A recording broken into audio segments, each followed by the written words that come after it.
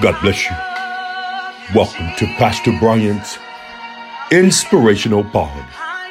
The word of the Lord shares with us in Proverbs chapter 3, verses 5 and 6.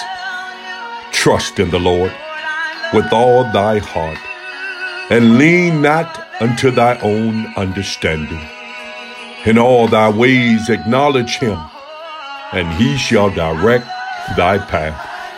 I've come to encourage you on today that in spite of the great challenges you face, in spite of the issues that you're dealing with, God encourages us through his word to trust in him.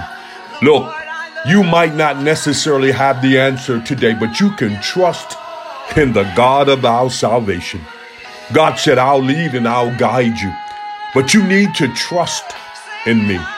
Trust that whatever decisions that will transpire will be for your good, but for my glory. Look, I want to encourage you on today that regardless of what you're dealing with, acknowledge him in all your ways. He'll direct your path. The path God might take you on might seem obscure, might not seem the right path for you, but I want to encourage you on today that regardless of what you're dealing with, trust in the Lord. He has your best interest at heart. He'll never lead you astray.